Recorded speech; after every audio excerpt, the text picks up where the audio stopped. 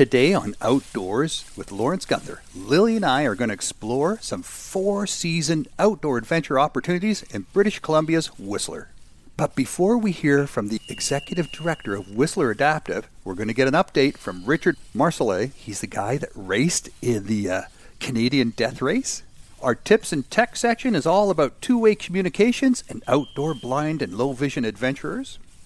Come on, Lewis, let's go find Lily.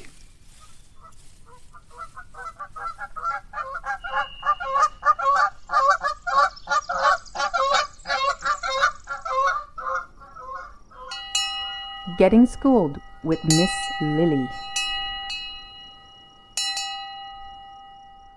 Hey Lily, how's it going? Hey! About 6 years ago, we drove through British Columbia, at least the southern part of British Columbia, and we never went to Whistler. I mean, you always hear about Whistler, but we never went, because I was thinking, it's a winter destination, and we were camping, and it was summer, so we just skipped it.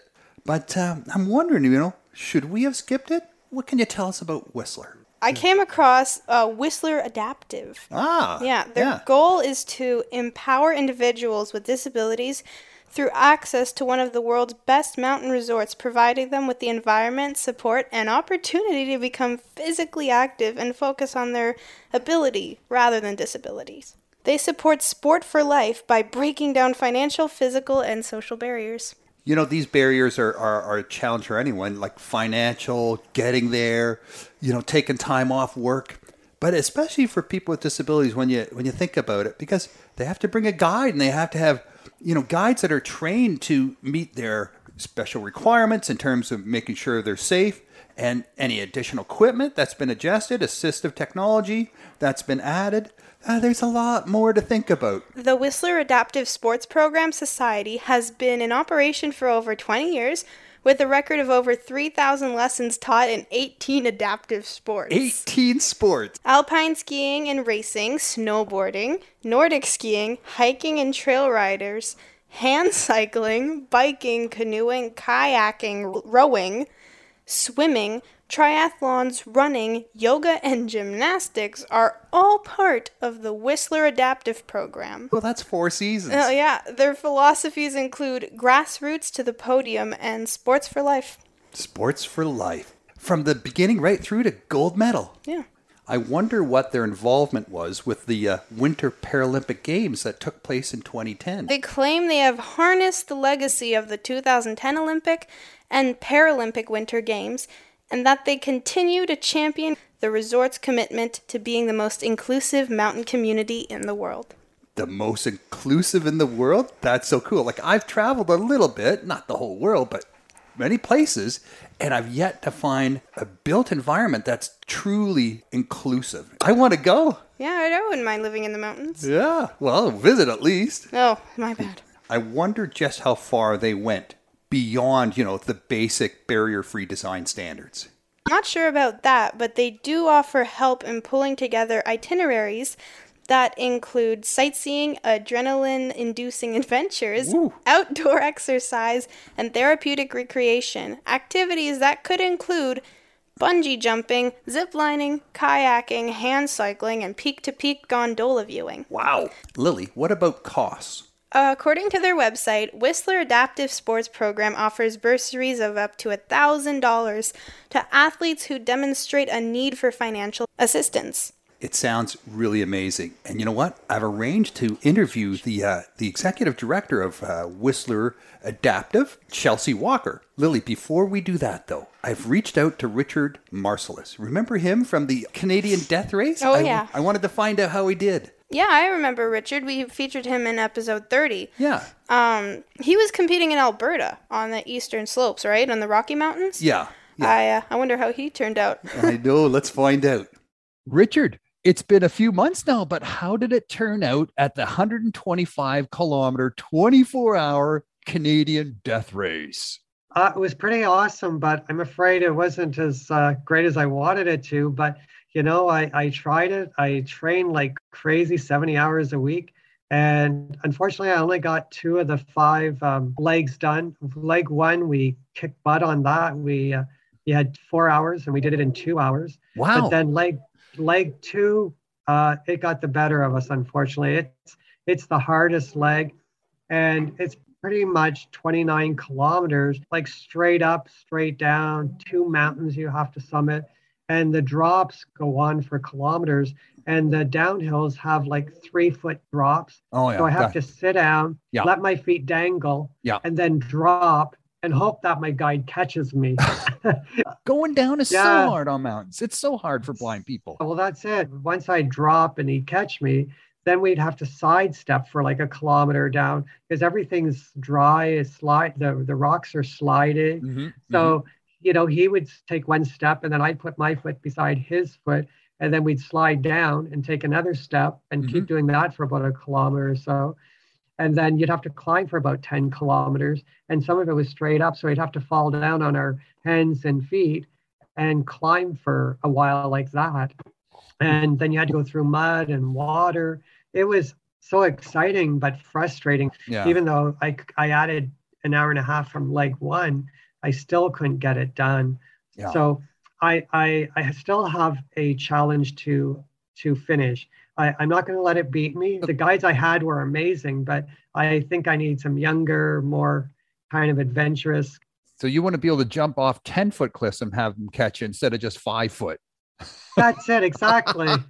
It's frustrating because I know I can do leg 1, 3, 4, and 5. Yeah.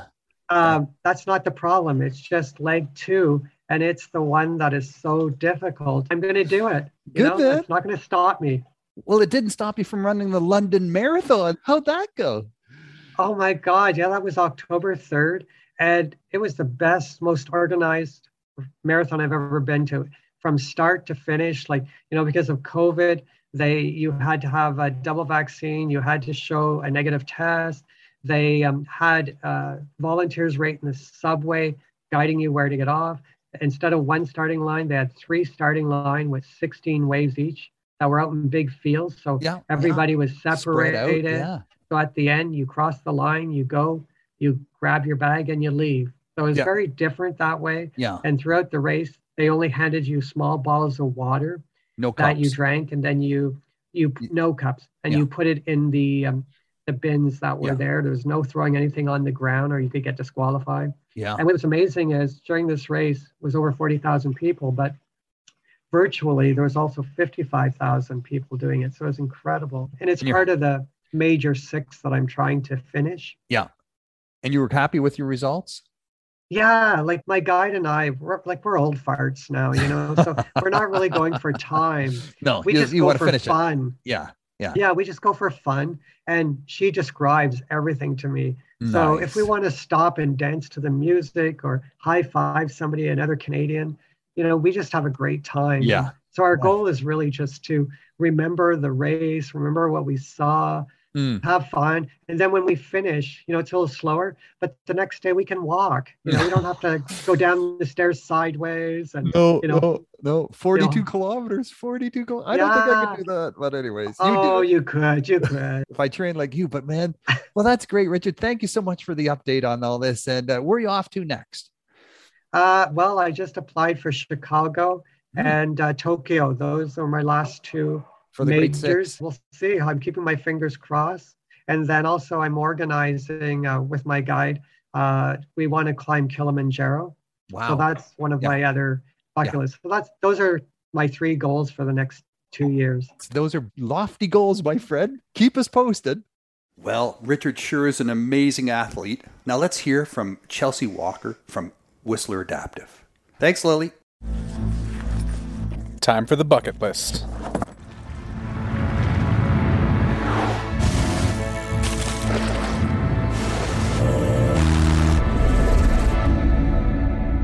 Welcome, Chelsea Walker, the executive director of the Whistler Adaptive Sports Program. Man, I've been reading through your website, Chelsea, and it's just amazing. 18 sports and more being added all the time. 4 seasons. Yeah, see, we're just so fortunate to have such a wonderful outdoor playground and so many great venues. So it just made sense to do as many different sports as possible, especially that were outdoor related, and getting people not just active, but outside in nature, because nature is just so healing. And as you said, we do 18 different sports on a year-round basis.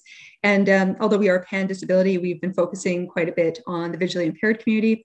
And, we're so excited that now that we're coming out of hopefully the backside of COVID, to be able to welcome people regionally and nationally into our programs. Yeah, the 18 programs. You've been around for 20 years. How long have you been in the role of executive director?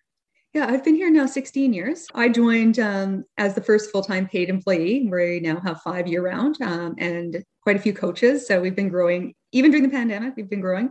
And for me, the big reason why I got involved was my grandfather was visually impaired. He was legally blind and became so at around age 40. And so it was just totally natural and typical for me to guide him on the ski hill or out in a canoe, or, he just set an example that anybody can access sport and recreation. And he even ran the largest ski area in Canada for a while at that time, and which was Mont Tremblant. And so even with visual impairment, he was a leader in sport and recreation in Canada. You learned from the hand of the master. Totally. We would go skiing and fishing and, like out for walks. And he even ran the Montreal Amateur Athletic Association for a while. So, big sports center in Montreal. So it's just totally normal that anybody can get out and do whatever they set their mind to, especially if we can adapt technology, we can work in partnership, create a really strong bond with a guide or an assistant. And it's just totally natural and normal that everybody can be active. And especially in these days, we need to be more active. They say sitting is the new smoking. And I know that I must be like a 3-pack a day sitter now, I think, because, I spent so much time. I work from home and I thought, well, I won't have to do all that commuting anymore. I just sit at home more. But I do get out and I'm up and around every day and exercising. So keeping in shape, and keeping active for sure. But for sure, the world of the blind and vision impaired, there's the technology can draw you in so quick. Hey, Chelsea, tell us the 4 seasons. What are some of the top couple programs you offer for each of the seasons? Let's start with the spring for vision impaired blind people. For sure. So as soon as we get snow off of our trails, we get out biking. I have a tandem. I know a lot of people do tandems, but I've been doing research on tandem mountain bikes, and apparently that's not a very safe thing to do because they're so long. You can imagine in a bike park, there's lots of berms and lots of, bumps that you have to lunge, and to get an entire tandem over is really difficult. So, they get stuck in the middle. Apparently, they get stuck in the middle on these humps. Yeah, you have to put super big tires to get the pedals way off the ground. Exactly. So you're in a 29-inch tire, and they're just a bit awkward. And so what we've been experimenting with is how do we guide individuals just like you would hiking. But what we do with the bikes is you're on separate bikes, and for more technical areas, we actually get off the bikes and walk them first. So you can feel with your feet, so you can understand what the terrain change is going to be and what the technical moves are going to be, and then get back on the bike. And we do use a headset system wherever possible, just so that we have that two-way communication, so that it's, because, when you're moving fast and, you've got the wind in your ears, you want to be able to have that really clear communication, as that helps build trust. Man, my imagination is just running wild. Like I'm thinking about real mountain biking, coming down those ski slopes and when they're all grassy, right, on a mountain bike, and because really you're clear of trees and obstacles. So you could, as a blind person, have a pretty nice little run down a big hill on a mountain bike with someone following behind and some communications like that. You totally could. And again, because there's such a range of visual impairment, right? So it depends also on your visual impairment. If you have, center vision, mountain biking can be a really good sport for you, because if you're focusing on your guide ahead and you have somebody, just sweeping behind, and sometimes we'll use 2 people. And the reason being is for safety reasons, right? So it's to make sure that, our bike park's busy, right? Or our trails are busy, and we don't want people overtaking somebody with a visual impairment. We want to create a buffer. So very similar to what we do on the ski hill. But we're still, we're building out the visual impairment side of riding, because it is so new, but it's just such an exciting thing to be exploring and, getting more people out on the trails. Okay, let's go to summer. What do you got going? What's the summer popular sport? Lots of water sports, kayaking, stand-up paddle boarding, and of course, hiking is always great in the Alpine around here. We have these wonderful big mountains around us, but really water sport is funny. Again, mountain biking carries through to summer, but getting out on our lakes. We have a funny saying in the Whistler area where people come for the winter, but they actually stay here for the summers because the summers are just glorious. You have not just all the alpine playground to go and explore, but you have all these wonderful lakes. And so water sports for sure are definitely top of the list. I notice you're adding sailing and canoeing with outrigger canoes. Outrigger canoes. And again, these can be used across any different disability type. And the reason why we use a pontoon, it's basically like a clamp-on pontoon, so it can adapt to the canoe, is maybe you have a little bit of a balance issue, or you want to get comfortable in the canoe first before, as you're building skill. There's no reason why not use these pontoons to build, a little bit of stability, build up your skill set. And then if you progress to the point, we can take them off. We also have rowing shells with pontoons. And so same thing, para rowing does have a visually impaired category in the mixed shells, but why not start with pontoons on and take away that risk point of capsizing and having maybe a negative sport experience and turning it into something that's a bit more positive. And then as we build up, we can take the pontoons off. I love it. And I love the fact that you're getting into blind sailing too. That's so primal. We always think about technology, GPS and compasses and everything beeping and talking. But in the end, it's the wind in your face, the slap of the waves against the hull. It's so tactile. It's so visceral, the sailing experience. It is. And, the Martin 16 that we have, it's, again, it's a sailing dinghy that can't capsize, right? So it has a keel on it. And again, it just creates a little bit of extra comfort so that if you're in there and you are visually impaired and you're not maybe moving around quite as fast as somebody who is sighted, it gives you the chance to go, okay, I might heel, but I'm not going to capsize this thing. So it just gives us a chance to have another tool, right? Something that, creates a lot of skill, a lot of freedom, a lot of independence, while adapting, a dinghy to making sure that it just has that extra level of safety. Moving into fall and winter. So you think about, we're in the swimming pool a lot, that's such a great sport, and creating and I'll speak in sport here for a sec, but, having a really good cardio base in moving into the winter months and developing locomotor skills. We do a lot of yoga as well. And, there's no reason why somebody with visual impairment can't access something like yoga with a really good instructor. And again, just learning body control and balance and all these things that create, not just exercise in the moment, but fitness for life. But really it's about developing physical literacy. So then, when you are a little bit older, you are trying to prune that rose bush, or you are trying to change that light bulb, you're balancing on one foot. You can balance on one foot at the age of 70 and you're not going to lose your balance, right? You still have those fundamental movement skills. So it's super important for us to develop that physical literacy foundation, because it's about not just sport, it's about just walking, wheeling, gliding, skating, all the things that we do here in Canada.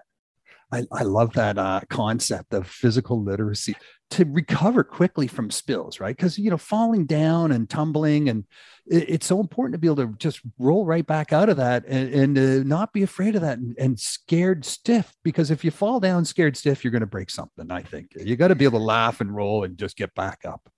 Exactly. And be flexible, right? So the more flexible we are and the more flexible our spine is, the younger we are. So even as we age, as long as our spine is flexible and our body is flexible, we stay young.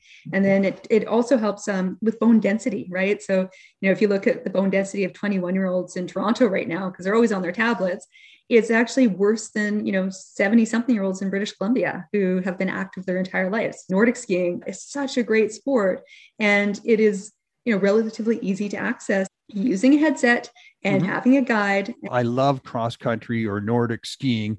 I think, in terms of a cardio, your arms are pumping, your legs are pumping, you're sweating buckets out there, just sweating buckets, and you feel so great afterwards. You totally do. And then, of course, I'm not to knock alpine skiing. I grew up as an alpine ski racer. So for me, like being able to get out and ski with my friends, or I have friends with visual impairment, and guide them, and to know that we have the chance to all get out, keep skiing together for life, right? It's something that is so freeing to have, again, the wind like whistling through your helmet, and getting into the rhythm of the left and right turns. It is like total freedom. It's like a lot like sailing or mountain biking, is just being able to just glide and just be free. Chelsea Walker, thank you so much for briefing us on Whistler Adaptive Sports Program. It sounds like an amazing program. Definitely visit the website, folks, and check it out. And there's contact information as well to get a hold of Chelsea if you have any questions. Outdoor tips and tech. 6 degrees on your left, 122 meters.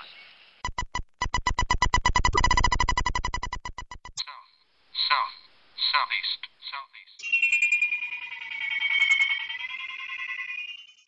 I've spoken to many people with disabilities about two-way electronic communications in the outdoors. Everything from satellite phones to walkie-talkies to cell phones, Bluetooth and Wi-Fi connectivity, all wireless. And you know what? There's no great solution out there. Here's what Chelsea has to say about using two-way communication technologies in the adaptive sports they offer through Whistler Adaptive. Chelsea, you mentioned a lot about the headphones. Skiing with helmets, wearing headphones, how practical is that? And what sort of equipment are you using? And what are the strengths that it brings? So we're using more of a program style headset. Mm-hmm. It does mount in and under your helmet quite easily. We do try to find at least 3 or 4-way radio sets. So it's almost similar to what you'd use if you were riding with your friends on your motorbikes, right? Say you were doing a bike trip and you wanted to communicate to your friends. So we're using a very similar style in our programs. And what it does is allows not just the main guide and participant to speak to each other, but also maybe the sweep as well. So it gives us a chance to have some really solid communication. And a lot of the headsets are now Bluetooth. So they're moving away from radio technology and moving into Bluetooth technology through phones, which is really exciting. So then, it gives you the chance to access the technology maybe a bit more affordably once you decide to take on owning your own technology to do sports with your family. We do find that once somebody finds a really solid microphone system that works for them, they're getting into helmet mounts. And so instead of having something under the helmet, they're putting it over their helmet and actually mounting it on as a permanent piece. So they basically take the helmet on and off with the radio attached to it. If you do start to watch the Paralympic Games, you'll see, there are 3 different categories, B1 through B3. Mm-hmm. The B2s and the B3s who are partially sighted will use the radio external mics, but then the B1s who are profound, there's Slovakians, they actually have like a big, huge radio system on the back of the guide. It's pretty wild. And so, you can imagine this, he's coming down completely like profoundly blind. And so to be able to have that wave of audio coming at him, it's almost like not just hearing the cues, but also feeling the audio because it is so loud. It's an external speaker. You follow the speaker down the hill because someone who's blind now, to have that audio cue right in front of you, because, normally when I ski alpine, I have the guide behind me and they're calling out instructions. And then every so often you wonder, are they still back there? Did they fall down? I haven't heard anything from them in a while.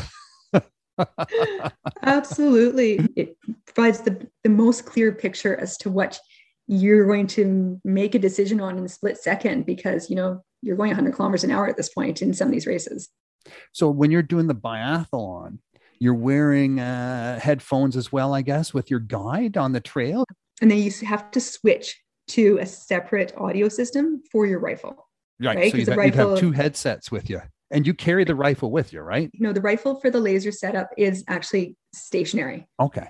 Yeah. So you get to the station, you get the rifle, you get the headsets, and then you Exactly. gear up, take your shots, and then gear off, and then back with the other gear, and off you go again.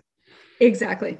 Any other times you're using headphones in the 18 different sports that you're working with? We also use them when we're mountain biking. So mountain biking is a good use for them. We haven't used them too much in other sports just yet, just because a lot of our sports are water-based. And so we would need to find something that you could submerge potentially.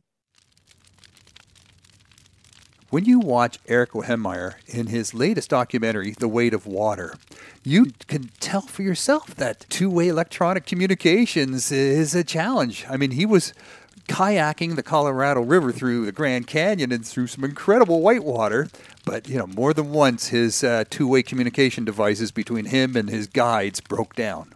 It just shows you how vital and temperamental these systems can be. Like so much technology built for people with disabilities, though, it's just not ruggedized. We need to have ruggedized outdoor communication technology if we're going to be really comfortable at doing this. Ruggedized means tough, waterproof, something that if you sit on it, step on it, drop it on a rock, it's just not going to break. If you have experience with this type of technology or some tips you could offer, let us know. Send me an email at info@blindfishingboat.com. I want to thank Nazreen Abdel-Majid, Sam Robinson, and Paula Deneen. They're my technicians. The manager of AMI Audio is Andy Frank.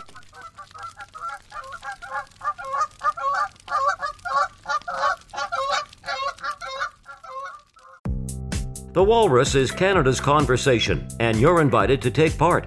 Download AMI's Voices of the Walrus, where professional narrators read selected articles from the magazine. Available wherever you download your AMI podcasts.